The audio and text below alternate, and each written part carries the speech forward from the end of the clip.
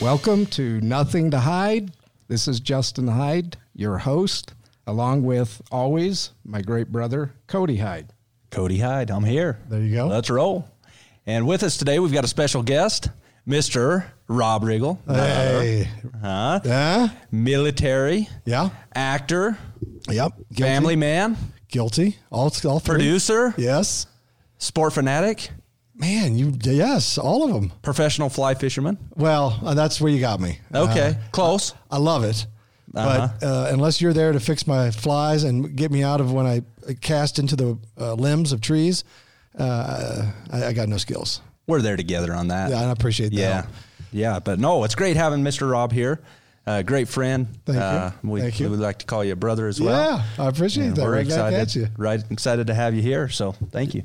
Absolutely, Rob. It's our pleasure to have you on today. And Rob, one of the things that fascinates me about you, and I know Cody and I have talked about this before, but a lot of the folks that we see that are so successful like yourself, they don't forget where they came from. And I believe that's Rob Riggle to a T. The wonderful things that you do in your hometown in Kansas City for the military. We had an awesome opportunity to head out to Augusta National together to the Masters, and you had an extra spot that you could have given to anyone, and it went to your best friend from growing up, Jim Davis, who's a great guy, and talk to us for a minute, about that. You're really, it's in your DNA to take care of those that you grew up with, and you haven't forgot where you've come from. Well, you compliment me a lot, and you're very kind to say those nice things. But look, I'm very proud of where I'm from. I think people should be proud of where they're from, and if you get an opportunity to give back to your community, do it. If you're in a position that you can, I think it's a responsibility to do that. So I do a charity event back in Kansas City for Children's Mercy Hospital. They asked me to host an event for them about 10 years ago, now it's about 12 years ago. And I did, but they had me doing corny stuff. I was doing corny jokes. I hosted the event. It was a black tie event. We raised a lot of money that night, but, I felt like I had been shoehorned into it a little bit. And so, but they were very smart because they took me on a tour of the hospital. And I met the doctors, I met the nurses, I met the staff, I met the parents, I met some of the patients, and I watched them do open heart surgery on a 9-day-old baby. Wow. Where just 1 year prior, that baby would have perished. Okay. But because of the new technology and the robotics they were using, they were able to do surgery with robotics because the heart of this baby was no bigger than my thumbnail. Wow. And they're actually repairing arteries and stuff. I was blown away because I felt like I was watching some space age thing, and that was 12 years ago. And I realized that the work they're doing is phenomenal. And I also learned from the doctors and nurses that they don't turn anybody away. Nobody gets turned away.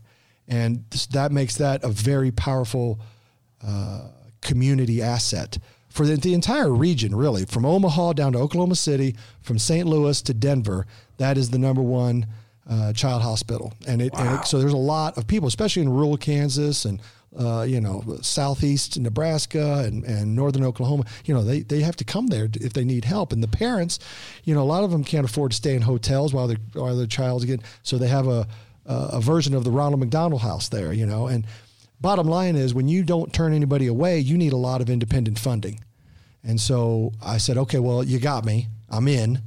So let's figure out how I can best help, because I don't want to do that again. Not that it's not a great event. They still do the event. I just don't host it. Sure. I said, let me do my own event. And they were like, sure, knock yourself out. They probably thought, but I was very adamant about it. And I remember sitting on the dock down at my parents' lake house with my brother-in-law, and we were just having a beer, and I was brainstorming with him, and I was saying, what can we do? What can we do? And at that time, I had just a little bit of celebrity, not much, but enough, that I was being asked to host these things and do, And I said, well, I want to get celebrities to come back to Kansas City because I'm real proud of Kansas City. And I think if people go there and visit and spend some time there, they always walk away going, I love it. It's a charming little town. The people are really nice. It's a great place to go. And so I'm proud of it. So I thought, how can I get celebrities to come back to there? Poker. bunch of degenerate gamblers in Hollywood, all they need is an excuse to play poker, right? So I was like, poker, that's what we'll do. So, okay, great. Well, if I did it, I was willing to do it myself, but there's always strength in numbers, and you can accomplish more. So I ran into Paul Rudd at the Daily Show Christmas party. Wow. And Paul's a Kansas City guy. He went to Shawnee Mission West High School. I went to Shawnee Mission South. He went to KU for 2 years. I went to KU. He actually rushed me in his fraternity one weekend. I was his guest. True story. I cornered him at the Christmas party at the Daily Show. And I said, listen, I'm thinking about doing this thing in Kansas City for Children's Mercy Hospital. It's a poker tournament. I know you play, because I know he does play. Yeah. And he didn't miss a beat. He's like, absolutely, I'm in. Wow. So I was like, I got Paul Rudd. I got Ant-Man. And this is before he was Ant-Man, by the way. But I got Paul Rudd, and that's a big get. Absolutely. So I was like, great, this is amazing. So I said, listen, I'm going to reach out to Sudeikis, Jason Sudeikis, who's on Saturday Night Live, because Sudeikis was a writer on SNL when I was on SNL. Okay. And he went to Shawnee Mission West High School also. So we're all from that pool. Wow. We all were a 5-mile radius of each other growing up. Had no idea. No, none at all. And there must have been something in the water in the 80s in Kansas. I don't know what it was, but anyway, so I called Sudeikis and I said, and it's always better when you're making a sale, because I was like, look, Rudd and I are going to do this. We just want to know if you want in. You want to be part of this major event that's going to rock the world. And Sudeikis was like, I'm in. Yeah, count me in. So for the first 5 or 6 years of this event, it was just the three of us. It was just the three hosts. And what we did was Kathy Sudeikis, Jason's mom, is a travel agent. So she handled all the travel. Paul Rudd's mom, Gloria, it was a PR lady. So she did all the media and marketing. And my brother-in-law and my sister did operations. So they set up the show. They set up the poker tournament. A family affair. It really was. It was Kansas grassroots. City. We didn't have any staff. We didn't have any hired people. It was just something we wanted to do and see if we could. So the first year we set our goal at $50,000. If we can raise $50,000, we've done something here and we should be proud of it. We raised $115,000. Wow. Which was, we were all just shocked. We more than doubled what we intended to do. Now that first year, I was shooting a movie in New York called The Other Guys with Will Ferrell and Mark Wahlberg. And, absolutely. And Adam McKay was the director. And Adam had an apartment in New York, and every Friday night he would put together a big poker game. And these were a blast. We'd go in, and he hired a dealer from Atlantic City to come up. So we had a full-time dealer. We all smoked these big 50-gauge cigars, and we had beer, and everybody was potluck. So everybody brought stuff from different restaurants, So we had chips and dips and casseroles, and it was a kind of a smorgasbord. And we played poker all night until about 8 a.m. And this is just standard operating procedure. Every Friday night we meet at McKay's apartment. So we're getting towards the end of the movie. We're getting to the end of the production, and I realized I got this thing coming up that I've never done before. I don't know what to expect, but I know I got to get some celebrities. So I'm like, hey guys, I'm doing this thing in Kansas City. I've never done it before. I have no idea what to expect, but it should be a lot of fun. We're going to play a poker tournament. Anybody want to come? And to their credit, Will Ferrell was the first one. He goes, I'll come. Wow. And I went, Amazing. my jaw dropped. I was like, I got Will Ferrell. Will Ferrell's coming. And then Adam McKay, who's Academy Award-winning director, goes, I'll come. And then Chris Hinchy, who's married to Brooke Shields and is a very talented screenwriter who wrote The Other Guys, goes, I'll come. And then Damon Wayne Jr., I'll come. It just went around. Everybody said yes. Full house. Amazing. Yeah. And I was like, this is amazing. So I was like, thank you. I'm going to hold you to this. And they were like, yeah, no, we're in. We want to come. I was like, this is a full weekend in Kansas City, guys. And they're like, yeah, no, we're in. So I was like, thank you. And so that first year, I got Will Ferrell, and I reached out to any other celebrity. I did a movie with Johnny Knoxville. He said yes. I reached out to anybody I'd ever come in contact with in Hollywood. I had reached out to. Wow. I mean, I even hung out with Maroon 5 at one time, and I invited them. Like anybody. I mean it. If I came in contact with you, you got an invite. And not many people came, but that first year, getting Will was a big deal because the Kansas City press really responded to that. Yeah, absolutely. And they were like, Will Ferrell's in town, blah, blah, blah, blah. And he's in town for this thing this And we named it the Big Slick. I named it the Big Slick because it was a poker term, which means ace king in the hole. And when you play Texas Hold'em, that's what you call it. When you have an ace king in the hole, right, it's a Big Slick. So and I thought it was just a fun name or whatever. So we called it the Big Slick. The event was called the Big Slick from then. And then so that was like I said, a successful year. And so we said, well, shoot, let's try year 2. If we did that, so if 115 was what we raised, our goal is 116.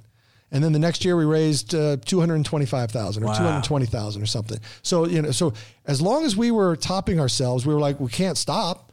So we just kept building and building. And I got to tell you, I'm so grateful to Will Ferrell and those guys that first year, because the next year, in year 2, when I was going out to recruit, talent to come back and give me an entire weekend, their free time, their time away from their family, to come back to Kansas City and be with us to help this hospital.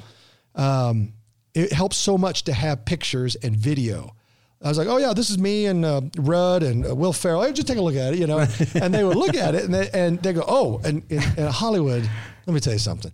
It's a bunch of lemmings, all right, running off a cliff. If Will Ferrell and Paul Rudd are there, then they're like, I better be there too, and it works. It really did work because they were like, guilt by association. They're like, well, we're coming. So it became so much easier to recruit talent to come back. And then that builds on itself. Because then the next year we had, I think the first year we maybe had 8 or 9, maybe 10 celebrities. Then the next year we had 12 to 15 celebrities, but they were new faces. And then the guys and each time the guys came, they wanted to come back. That's a big deal. Which is huge. They all wanted. And now the last year we did this, unfortunately this year we had to cancel because of COVID. Right. But the year 10, I'll cut to year 10. We are no longer in the Voodoo Lounge at Harrah's Casino in North Kansasina because the Missouri Gaming Commission made our life HE double hockey sticks, right? Yeah, that's right. So we had to change it to a bowling tournament and a softball tournament with the Royals, a softball game on Friday, and then bowling tournament, and then we do a live show and auction, and it's become this whole thing. And now we're at the Sprint Center in Kansas City. Wow. It's unbelievable. Yeah, and we still play the Royals game, and the entertainment's off the charts. We have Chris Daughtry singing songs with Alex Lifeson from Rush playing guitar, and David Cook and Nate Bargatze doing stand up for us, and the show has just grown into this amazing thing. And so we raised $2.2 million in one weekend. Wow. So the first goal in year 1 was 50,000, and then this last year we raised $2.2 million.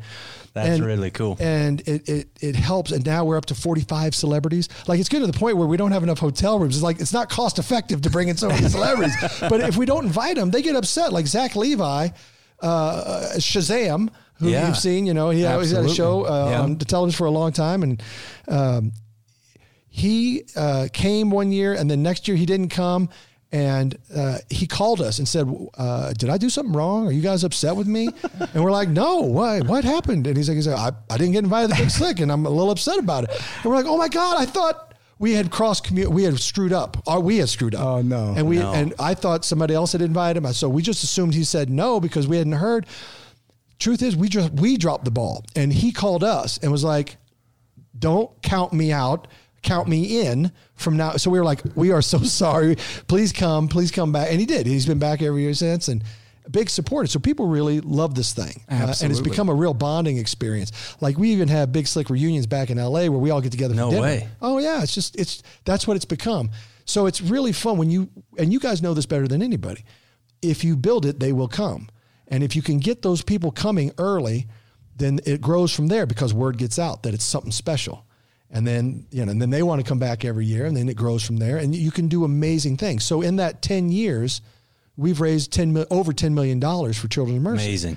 And just by getting together in Kansas City, just getting together, having a fun weekend. Yeah. And so anyway, a long story. That was a simple question. I gave you a monster answer. I apologize. Wonderful. Yeah. And thank you for all you're doing. What's been really fascinating too is you do other charitable events. You're a veteran. Yeah. Which we appreciate your service. Thank you. Thank you. Really appreciate it. And we've been able to meet a couple of those guys, including Will Ferrell and neat guys. Yeah, really Will's nice guys. A really stand-up guy, and Nate and others. And you really do surround yourself with some really cool individuals that want to give back, which we admire. And when we hear them talk about you, and you're a very humble guy, but they really appreciate you as well and the service. But I'd kind of like to talk a little bit about that Saturday Night Live. You referenced it. Yeah, sure. Okay, so how did this come up? You're in New York, but you weren't there to act, were you? No, I was on active duty. I was still on active duty. So, yeah, I don't want to go on the whole backstory because it takes forever, and I don't want to burn up your time. But bottom line is, I ended up in New York on active duty. I was working in the public affairs office there in Manhattan. So right above Smith and Walensky's on 3rd and 49th. Okay. There you go. I was working in the office building right there. And every branch of service had a small detachment for this stuff. A lot of dog and pony stuff, a lot of events out at the Intrepid. If there was parades or Marine Corps birthday balls, we approved scripts. We would go out and work with the media on things. We would escort people to battle zones. We do all kinds of stuff. We had a catch-all. We had a big umbrella that we did. But I always wanted to be an actor and a comedian. That was always something that was in me. It was just a matter of, did I have the guts to do it? And the answer was no for a long time. I didn't have the guts to do it. But when I got myself to New York, I kept pushing myself into a position where I couldn't deny it. You know what I mean? Like I kept requesting duty assignments and kept dabbling and playing with it until I kind of pushed myself onto stage in a way. Okay. So I got to New York with the intention of acting and comedy. But I had a 3-year deal. I had just extended my contract with the Marine Corps for another 3 years. And how long had you been in the Marines at that time? At that point, I was in for 5 years. I'd been in for 5. I had just been promoted to captain. And I was good to get out at that point. My career, my service was my obligation. My contract was up, and the chief of staff for 2nd Marine Air Wing, which is where I was in Cherry Point, North Carolina, he goes, "What are you going to do? What are your intentions?" I said, "I'm getting out. I'm going to go to Chicago and study at Improv, Second City, Improv Olympic. Kind of. I'll be a bartender. I don't know, day job, so I can do comedy at night." He goes, "Well, what would it take for you to stay in?" I said, "Well, I didn't know the Marines negotiated, but okay." I said, "Well, I said, if you can get me orders to New York City or Los Angeles, I'll extend on active duty. I'll give you 3 more years, but I got to go to one of those." Next morning, he called my bluff, had orders to New York City. Wow. So I was like, "Oh, well, that happened." So, and I figured, I had to have a day job anyway. Whether I was going to be bartender or whatever. Captain's pay is pretty good. So I was like, I'll do that. So I did. I extended on active duty, took the extension, moved to New York. And, that job is as good as it gets in the Marine Corps because you're kind of away from the flagpole a little bit. You're kind of an independent operator in Manhattan, 7 a.m. to 5 p.m. You clock out at 5 p.m. and go home, It's not a bad gig as far as Marine Corps gigs go. And when I would clock out at 5 p.m., I would go down to the Upright Citizens Brigade Theater and take improv classes. I tried to do some stand-up. I hated it, at first. And I take some acting classes, and I spent my evenings acting and doing comedy. So I had 2 jobs for a long time. Did the fellow troops know about this or this? No, I kept it quiet. I told the guys in the office, and then they came down to a couple improv shows are a tricky beast because sometimes they're really funny and sometimes they miss, and especially when you're just starting out. The more experience you get, the more consistent you get. The shows are pretty good. But when I was starting out, I didn't want anybody to come down and see me because, some shows were electric and you're like, oh, I wish everybody would have seen that show. And then some shows are like just a big fart bag. It's just awful, right? Yeah. So anyway, and Rob, is this something you always wanted to do ever since you were like a kid? Yeah, I was a fan of comedy. I was such a fan of comedy. I grew up as a kid of the 80s. So Stripes, Caddyshack, Meatballs, Ghostbusters, go down the great comedies of the 80s, and I can almost quote it line for line for you. And it wasn't necessarily the biggest characters or the lead characters that made me laugh. It was the supporting characters that I always found the most joy in.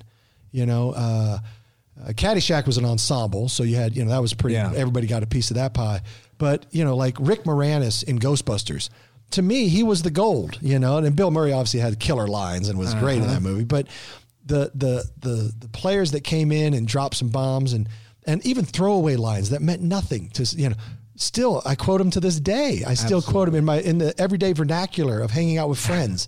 on a golf course. You know, who doesn't quote Caddyshack annually on a golf course or almost every week? So I was a fan of comedy, and I appreciated it so much, and I wanted to do it, but I really didn't have the guts. In high school, I tried we had a thing called forensics, and it was like competition acting. It was like you didn't have to do theater. I didn't have to be one of the drama nerds.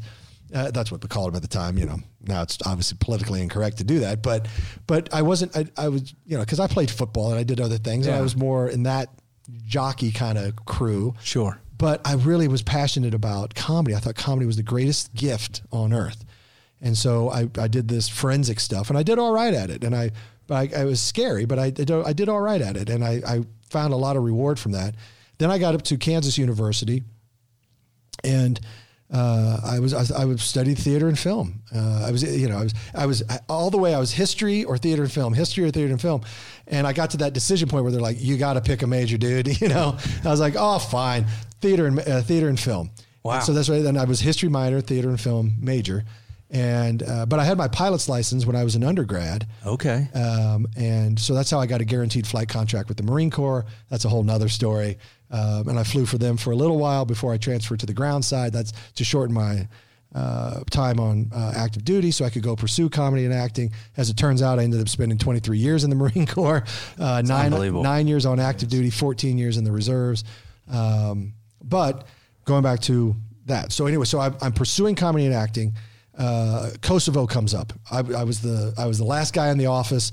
5 o'clock on a Friday, the phone rings. It's that decision point where I'm like, do I answer or do I walk out this door? And I was like, being the responsible Marine, I was like, I got to answer it. Pick it up. Sure enough. Who is this? Captain Riggle. Yeah, that's the guy I'm looking for. Captain Riggle, how do you feel about the phrase leaving on a jet plane? I was like, I don't know, sir. How should I feel about it? He goes, you should feel good about it because you're about to leave on a jet plane. He goes, you're flying to Germany. From there, you're going to fly on to Albania. You're going to meet up with Joint Task Force Shining Hope. And I believe the 24th MEU is going to come up. We already got some the 82nd Airborne out there with some Air Force guys. You're going to join up with the PA shop out there. Congratulations. You're going to have a heck of a time. I was like, when do I leave? He goes, well, you got to draw your gear. I don't know. Why don't you head out? So it was a Friday, and I had to fly out Monday. Wow. And so I had about 48 hours. I said, well, when will I be back? And he goes, well, according to what I'm looking at, it says indefinite. So as soon as they're done with you, son. I was like, what does that mean? You know, like I'm supposed to get married in the fall, you know? and they was like, well, you know, the Marine Corps is not too concerned about your marriage plans, you know? So that was it. And I was like, I just sat there in shock. And I was like, so I went home and I had to tell my fiance, I was like, well, I'm leaving. And I don't know when I'll be back, but maybe 6 months. That's usually the max on these deployments. I hope it's not any longer, but love you, babe. And so I talked. I had a colonel at the office, and I was like, so I called him. I was like, hey, what am I going to do? He's like, all right. Do you trust this girl? I was like, yeah. He goes, when are you going to marry? I was going to marry in the fall. He goes, well, it's the spring. I was like, yeah, you're right. He goes, if you're going to marry then, marry her now. I was like, you're right. So we went down to the courthouse on the sly. The only witness was a fellow captain and my Sergeant Castro and Captain Kubler and Colonel Lahern. They were my three. And they, on the way down, because I went down there, I said, I got to get married. And they were like, it's a 48-hour wait period. And I was like, or actually, I was supposed to leave on Tuesday because this was Monday. So I went down Monday and I was like, I got to get married because I'm leaving. And they're like, well, you got to wait. They have rules. So I'm kind of pitching a fit with this clerk, this city clerk who doesn't care about me. Right. And this guy walks behind the counter. And he goes, what's the problem? What's the problem? You know, because he could hear the kerfuffle. Yeah. And so I explained, I said, I'm in the Marines. I just got orders. I got to go overseas and for this, Kosovo, Albania thing. And I need to get married because I'm leaving tomorrow. And he goes, no kidding. I was like, yeah. He goes, I'll tell you what. He goes, come back after lunch and I'll marry you. He goes, I'm the judge. He goes, I'll marry you. He goes, I was a Marine in Vietnam. He goes, I'll marry you. I'll take care of you. Wow. So I was like, oh, thank you, sir. And he was like, yeah. So then my fiance and I, we went down out. This is City Hall in New York. We walked outside across the street to a Subway sandwich shop. We split a foot long because we didn't have time to go home and change. Put on. I'm in jeans and a button down, and she's in like a Ann Taylor sweater set. This is why we get along well, Rick. Yeah, and we went across the street. We split a Subway sandwich. We talked while I called the guys at the office. Said, "Yeah, they're going to here. I'm going to get married after lunch." They go, "Oh, we're coming. We're coming." So the guys in my office came down. They brought Tiffany, my fiance. They brought her flowers. So she had something to hold. We had witnesses, and I put my mom and dad on a cell phone so they could hear us. We didn't have FaceTime. This is back flip phone. This is way back in the day. And they listened, and we had the ceremony right then and there. And then she got power of attorney, which the Marine lawyer pulled me aside and goes, "Do you trust her?" I was like, "Yeah." And he goes, "Because when you go overseas, she's got power of attorney. She could clean out your bank accounts, take you this, and she could disappear on you." And I was like, "I feel good about this one. Like, I don't think she's going to do it, And he goes, "All right, I just had to warn you, and because this happens, I guess, to some of these poor guys." And so it was good because here's the thing: girlfriends and fiancés, they don't get information, they don't get benefits, they don't get anything. If anything happened to me over there, she's just out of luck. So now, if something happened to me, she gets a spousal benefit. She gets information. If I'm wounded, she gets, she's treated. So it was good. So anyway, so that happened. Kosovo happened. Then I get back from Kosovo. We have a church wedding. No one knows that we were married on the sly. Everybody thinks it's all good. So, So she milked me for 2 anniversaries for a very long time. And then I got 9/11 happened. Wow. So you're in New York City. 9/11 happens. 9/11 happens. At that point, I had just left active duty. My 3 years were up, and I had just left active duty, and I was in the reserves. My reserve unit was MTU 17 in Manhattan, the only reserve unit in Manhattan. No way. Unreal. So 9/11 happens. I get a call that afternoon from my commanding officer, Lieutenant Colonel Brozak. He calls and says, "Stand by. I'm anticipating us getting orders because we're in Manhattan." Yeah. And they closed all the bridges and tunnels. So he's like, "I think we're going to be activated probably as early as tonight." Sure enough, I got a call back at like 11 o'clock that night saying, "We've been activated. Report to Ground Zero tomorrow." So basically, One Police Plaza is right by City Hall. Wow. City Hall, One Police Plaza are the big municipal buildings, and they're right down by the towers. So he said, "Report to One Police Plaza," and I did. That next morning in my utilities, boots and utes, that's what we call them. Okay. Boots and utilities. We got down there. They handed us surgical masks, because we needed some masks. And then they sent us to our place because at that time there were 6 stories of rubble. It was still smoldering. Oh my goodness. The surrounding buildings were unstable. Even that night, another building had collapsed on itself. But we didn't know what to think. We thought there could potentially be hundreds, if not thousands, of people trapped under this 6 stories of rubble. Because it was city blocks in that way, city blocks east, west. It was a whole area, and we just didn't know. We didn't know. We knew there were people missing. We knew there was all this. So we couldn't bring in heavy loaders. We couldn't bring in bucket loaders. We couldn't bring in things because we were afraid of cave-ins. Yeah, you had to be on edge. Yeah, what's coming still. And the buildings. It looked like on one of the buildings, it really was surreal in the sense that it looked like Godzilla had clawed out the front of the building. Because when that tower fell, the big pieces of that tower just gutted surrounding buildings. And those buildings now are unsafe because now the winds are blowing and it becomes very scary. But we had to, like ants going up hills, it was bucket brigades. And that was the only way to get rubble out off the piles into these, and then from there, the bucket loaders could move it to the barges. Okay. But you couldn't bring any heavy equipment. So it was all done for the first 6 days and nights, all by hand. Wow. And then after 6 days, they declared it no longer search and recovery, it became search and rescue. It became search and recovery. Wow. And so going back to that rescue efforts, one, I can't even fathom going through that. How did you stay composed? Did you find some survivors during that effort? Never found a survivor. If they found body parts, they called for a bag. We'd pass it up the line, then pass it back down. Every now and then they would stop all work. So there was 2 things. There was an air horn. Okay.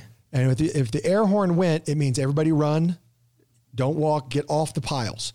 Because they were afraid buildings were going to come down or whatever. And if they blew a whistle, it meant stop working. And it meant stop moving. Because they would drop listening devices down into the rubble, and then they would all sit there. That they had really high tech microphones, and they'd listen in case anybody was pounding a pipe or screaming, or they could hear. And then after we listened, they'd pull the microphone out of the rubble, and they'd say, "Okay, blow the whistle, everybody back to work." And then we'd continue working. And only one time did the air horn go off. It was and when that thing cranked up, everybody got off the piles. We started running, and there was a street, and I came around the corner, right? And everybody's behind me, and I'm running. And they had, for the night work, because it was 12 hours on, 12 hours off, 12 hours on, 12 hours off, 12 hours on, 12. So I was on the day shift, but they had these trailers that had generators and lights. You've seen them, games. They kind of crank them up, and then they run them all night, right? But they have a long trailer hitch on them. Oh yeah. So I came around the corner, and I got my legs pinned on the trailer hitch. So the trailer hitch is kind of right below my knees, right on my shins. And no problem. I thought, okay, I just got, but all of a sudden they kept pushing and coming and coming and coming. And I was getting backed up because it was a little funnel. Everybody's coming out this one avenue, and I got my legs pinched, and I could feel them. I thought they were going to break my legs. Oh my goodness. So I had to do my best Charles Barkley and use my butt like I'm taking the low post. Like I went, and I drove my butt back and elbows, and I got enough gap between me and the people pushing me to get over the thing. But then I had to almost stand on it and warn people that, this thing, you're going to get tripped up, or you're going to break your legs hitting this thing. So then they started to make a wide berth around it, and then like the rest of the fish swimming upstream, everybody made the wide berth too, but we ran for it, and then they sounded the horn. We came back and went to work, and then so the first like I said, the first 6 days we were on the piles. Stayed on the piles for a little while longer, but then more firefighters and stuff showed. So we weren't as necessary there. But my orders were from September 12th to September 30th, so they moved me to One Police Plaza, and I started coordinating military civilian efforts. Wow. In One Police Plaza. Military working dogs, that kind of stuff, coordinating heavy equipment, whatever we can do. And then that was it. Then I was released back to reserve status, but I had a green badge, which is a top secret with a SCIF clearance, which is very rare. And I had one.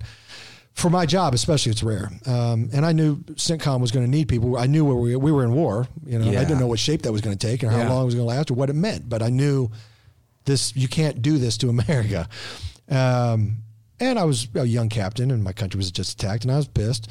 So I volunteered to go back on active duty, and amazing. It didn't take long. I got picked up pretty quick.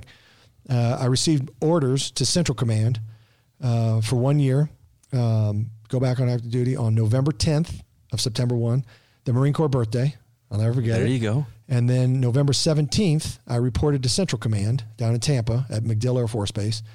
And then November 30th, I was on a plane to Afghanistan. Wow. So, it was a very quick turnaround. And that's when I ended up joining 3rd Battalion, 5th Special Forces Group, who were the 12 Strong movie, where I ended up playing my boss over there. So we'd love to hear just a little bit about that, because that's really fascinating. So CENTCOM sent me over to join 3rd Battalion, 5th Special Forces Group, who you see in the movie, the Operational Detachment Alpha, anyway, they're the A teams. That's what Special Forces, that's where A team comes from. Okay. Because everybody has a job. You got medics, explosive weapons, all then the commander and all this stuff. So anyway. Cody and I are usually on the B team, C team, D team, yeah. But so the 12 Strong, the movie is about that. But the guy I play in 12 Strong was my direct boss over there. His name was Lieutenant Colonel Max Bowers. He was the commanding officer of 3rd Battalion, 5th Special Forces Group. And when I got over there, I was a captain, and I reported to him. I worked directly on his staff. I briefed him every morning, briefed him every night about the situation in Mazar-i-Sharif, and with the warlords. There were 3 warlords of the North: Moakek, Atta, and Dostum. And I did public affairs and civil affairs. So we were out working with the local mullahs. We were, how can we help?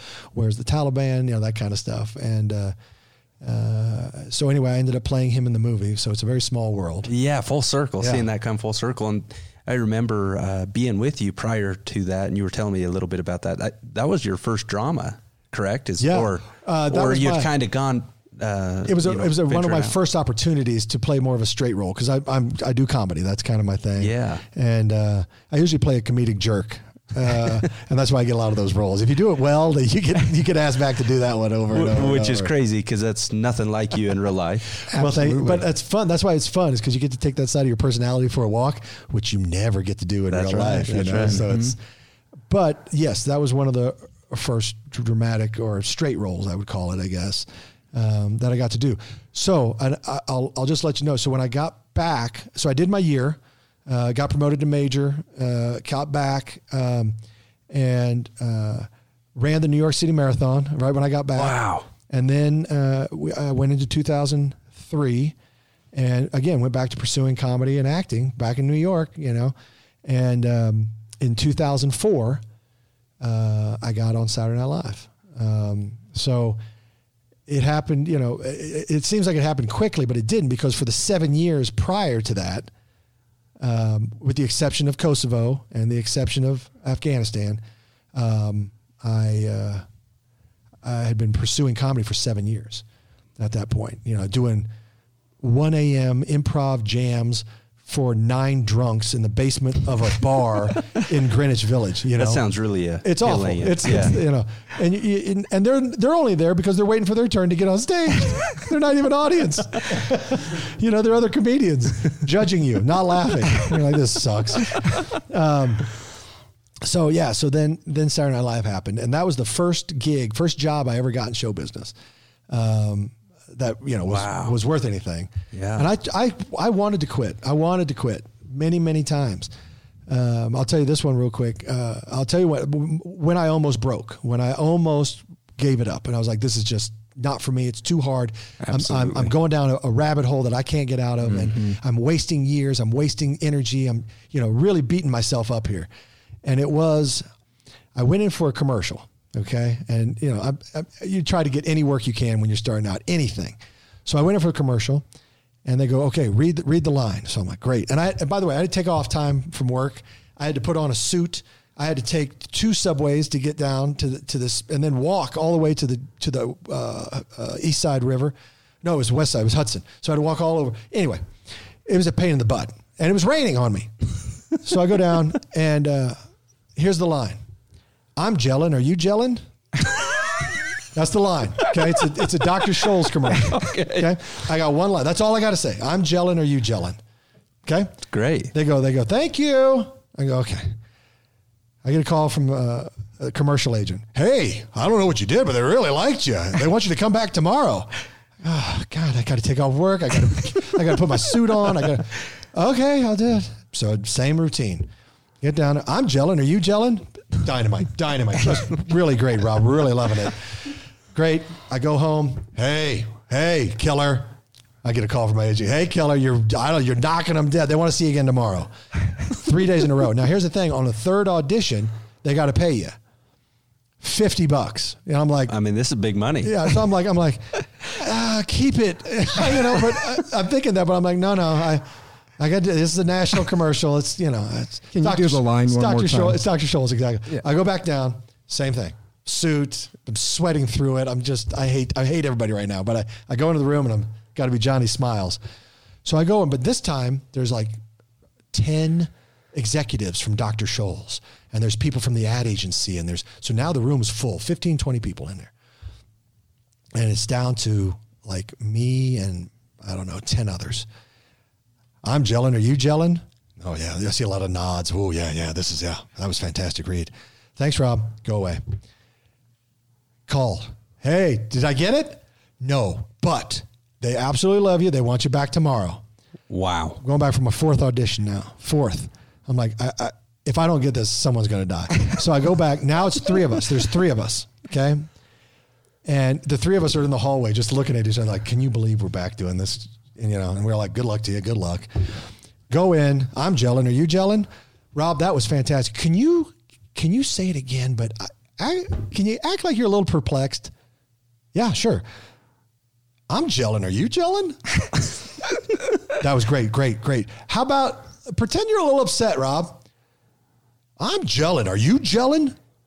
Yes, that was good. Happy? Can you do it happy? I'm gelling. Are you gelling? No kidding. This went on for about 5 minutes. Great, Rob. Thank you so much. Thank you so much. Thank you guys. Walk out. I didn't get it. I didn't get it. And so I'm sitting there. It's like scanners. I'm like, my brain, something in me gave way. I felt something give where it was like, screw this. I'm done with this. I'm done with it. It's so subjective. You know, I hate it. I hate everybody in this business. I hate it. And then, you know, I talked to some friends and I calmed down a little bit and I eventually went back to auditioning, but that was as close as I ever came to quitting this whole business. Because it's a brutal business. It's subjective. Because there's talent galore out there. It is subjective. And so it's not fair. It's not fair. Well, so I have a son. Yeah. Hudson. Yeah. Talking about the Hudson River, right? Yeah. Well, he wants to be an actor. He surprises us. He comes and says, "Look, I want to be an actor. I want to be a producer. I want to do." So, what advice would you give to a kid? He's going to turn 11. I would give this advice to anybody who wants to pursue a life in the arts. Okay. I wouldn't probably give it to a kid because I don't want to rain on their parade. Yeah. But you have to manage expectations. Because I think if you manage expectations, people can deal with things better. Like when you're at the airport and you don't know what's going on. And people are like trying to cut in line and everybody's panicking. Have you ever seen it? It happens. Oh, yeah. And all it takes is the gate agent to go, oh, we have an engine problem. It's going to take 5 more minutes and then we'll start boarding with our first class. Everybody goes, huh. Everybody calms down because everybody knows what's going on now. If you manage some expectations, you have a better chance at survival. So if you're going to choose a life in the arts, I'm going to tell you right now, it's going to take you 10 years. It's 10 years to make an overnight success. Wow. 10 years before you will start to see opportunities materialize. And then you will see them. They'll materialize because of the work you've done, because of the connections you've made, because of the reputation you've built, whatever. But you will see and then whether or not you capitalize on those opportunities, again, it comes down to you, luck, which is opportunity meeting preparation. That's right. All these things do come into play. All these cliches and all these things you've heard come into play. But I'll tell you right now, if you think you're going to get into it and go, I'm going to try it for a couple years, and if it doesn't work, then I'm just going to go back to, selling insurance. I'll just tell you right now, just keep selling insurance because it ain't going to happen. Yeah. The wives' tale or the old Hollywood fantasy story of a producer pulling up to a kid on a parking lot going, hey, kid, you got a face for movies. Maybe once in 100 years that happens. Yeah. For everybody else, what was that? Oh, Chris Peasy, producer of The Stars, is giving me a hard time over here. Did that happen to you, Chris? Were you a child star? There's a story there. Peasy. Yeah, there is. But managing expectations, just knowing that you're going to be in it, hooking and jabbing for 10 years, and there's going to be moments when you want to quit because people are rude to you, people are cold to you. You go in and you nail something and you don't get it and it's not fair. There's going to be a lot of not fair. Yeah. Yeah. But if it's what you have to do, if you can't imagine doing anything else, if it's a passion, if it's a calling, then you don't have a choice. You got to put on your big boy pants, take your blows and find a way to make it happen. It'll happen. It'll take a while. And while that's the hardest part too, is while it's taking 10 years of a lot of no's and you suck, all your friends are getting promoted, getting married, starting their families, and you're being left in the dust. And your parents are going, "What are you doing again?" And your girlfriend's like, "Why don't you have any money?" And you feel the weight of the world on. But you just have to get real clear on what you're doing. Decide what you want, believe in it, trust it, and then own it. Yeah. And do it. And it will happen. It will. It's just, it's not an easy road. If it was easy, everybody would do it. That's right. Rob, you just used the word passion. Yeah. And somewhat similarly, Cody and I have folks that will approach us and ask us about getting into business or, hey, I want to start a venture. And I just haven't found something that I'm passionate about, right? And what's fascinating, Cody and I, is as you study kind of the beginnings of language, and you look at what passion in the Latin language means. It means to suffer, right? That's what passion. So the passion of Christ. And as I listen to this story, that which you've become successful at is what you really were willing to suffer for. Is that true? That's an interesting way to look at it. Yes. I think that's probably very accurate because there was a lot of suffering. Yeah. And it never ends, by the way. There's no finish line in show business. You know, I thought when I got on SNL, I was like, now I should sit back and I start doing movies next. Yeah, absolutely. You know, because no, that's not it at all. Because I was let go from SNL pretty quickly, and through no fault of my own. I can say that honestly. It was an election year. They didn't get the numbers they wanted, so they cleaned house, and I was the last one in, first one out. So I got caught up in a thing, no problem. But I realized, okay, that's over. Now I have to go find a job. And you got to go find another job. Yeah. But thank God I was passionate about it because I was able to just say, okay, well, now I tack in a new direction and find out what that is. So lastly for me, is I'm thinking about Rob Riggle and what comes next, right? You really, we were watching the Super Bowl together this past year, and Rob Riggle's like on every commercial, you know, and it's been really amazing to see this success. One of the things is I was listening to you describe your Kansas City event. You know, what good is a leader if no one's willing to follow, right?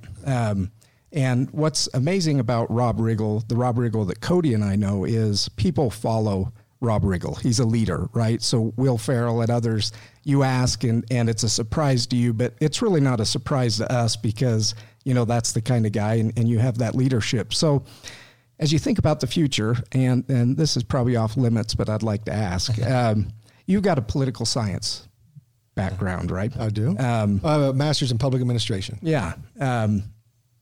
Most of us hate politicians. No offense, but but we need people like Rob Riggle in that sort of leadership role, in my opinion, here in America. And you know, is something like that ever in the cards for Rob Riggle? I don't know.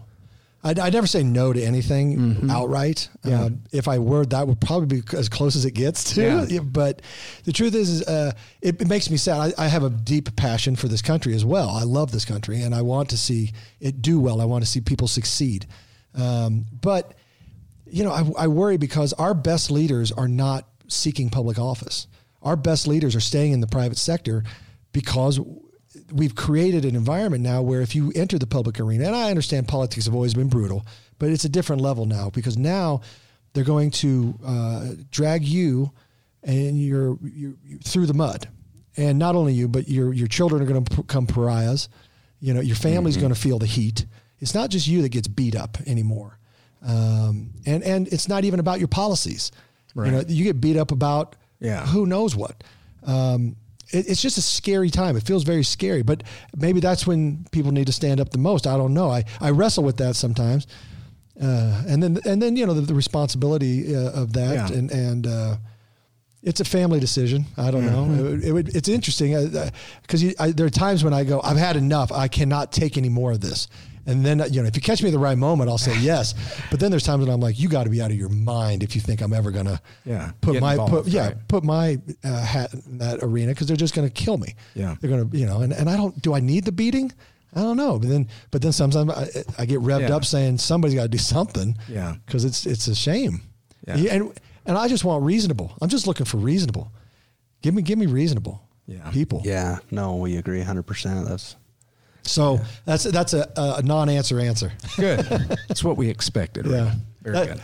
I'm already a politician right there. Absolutely. The no answer. Well, if you ever throw your hat in the ring, you have your campaign chairman's right here. Oh, that's awesome. We got your back, man. I love it. We do. I love it. That's good to know. Yeah, absolutely. Well, very good.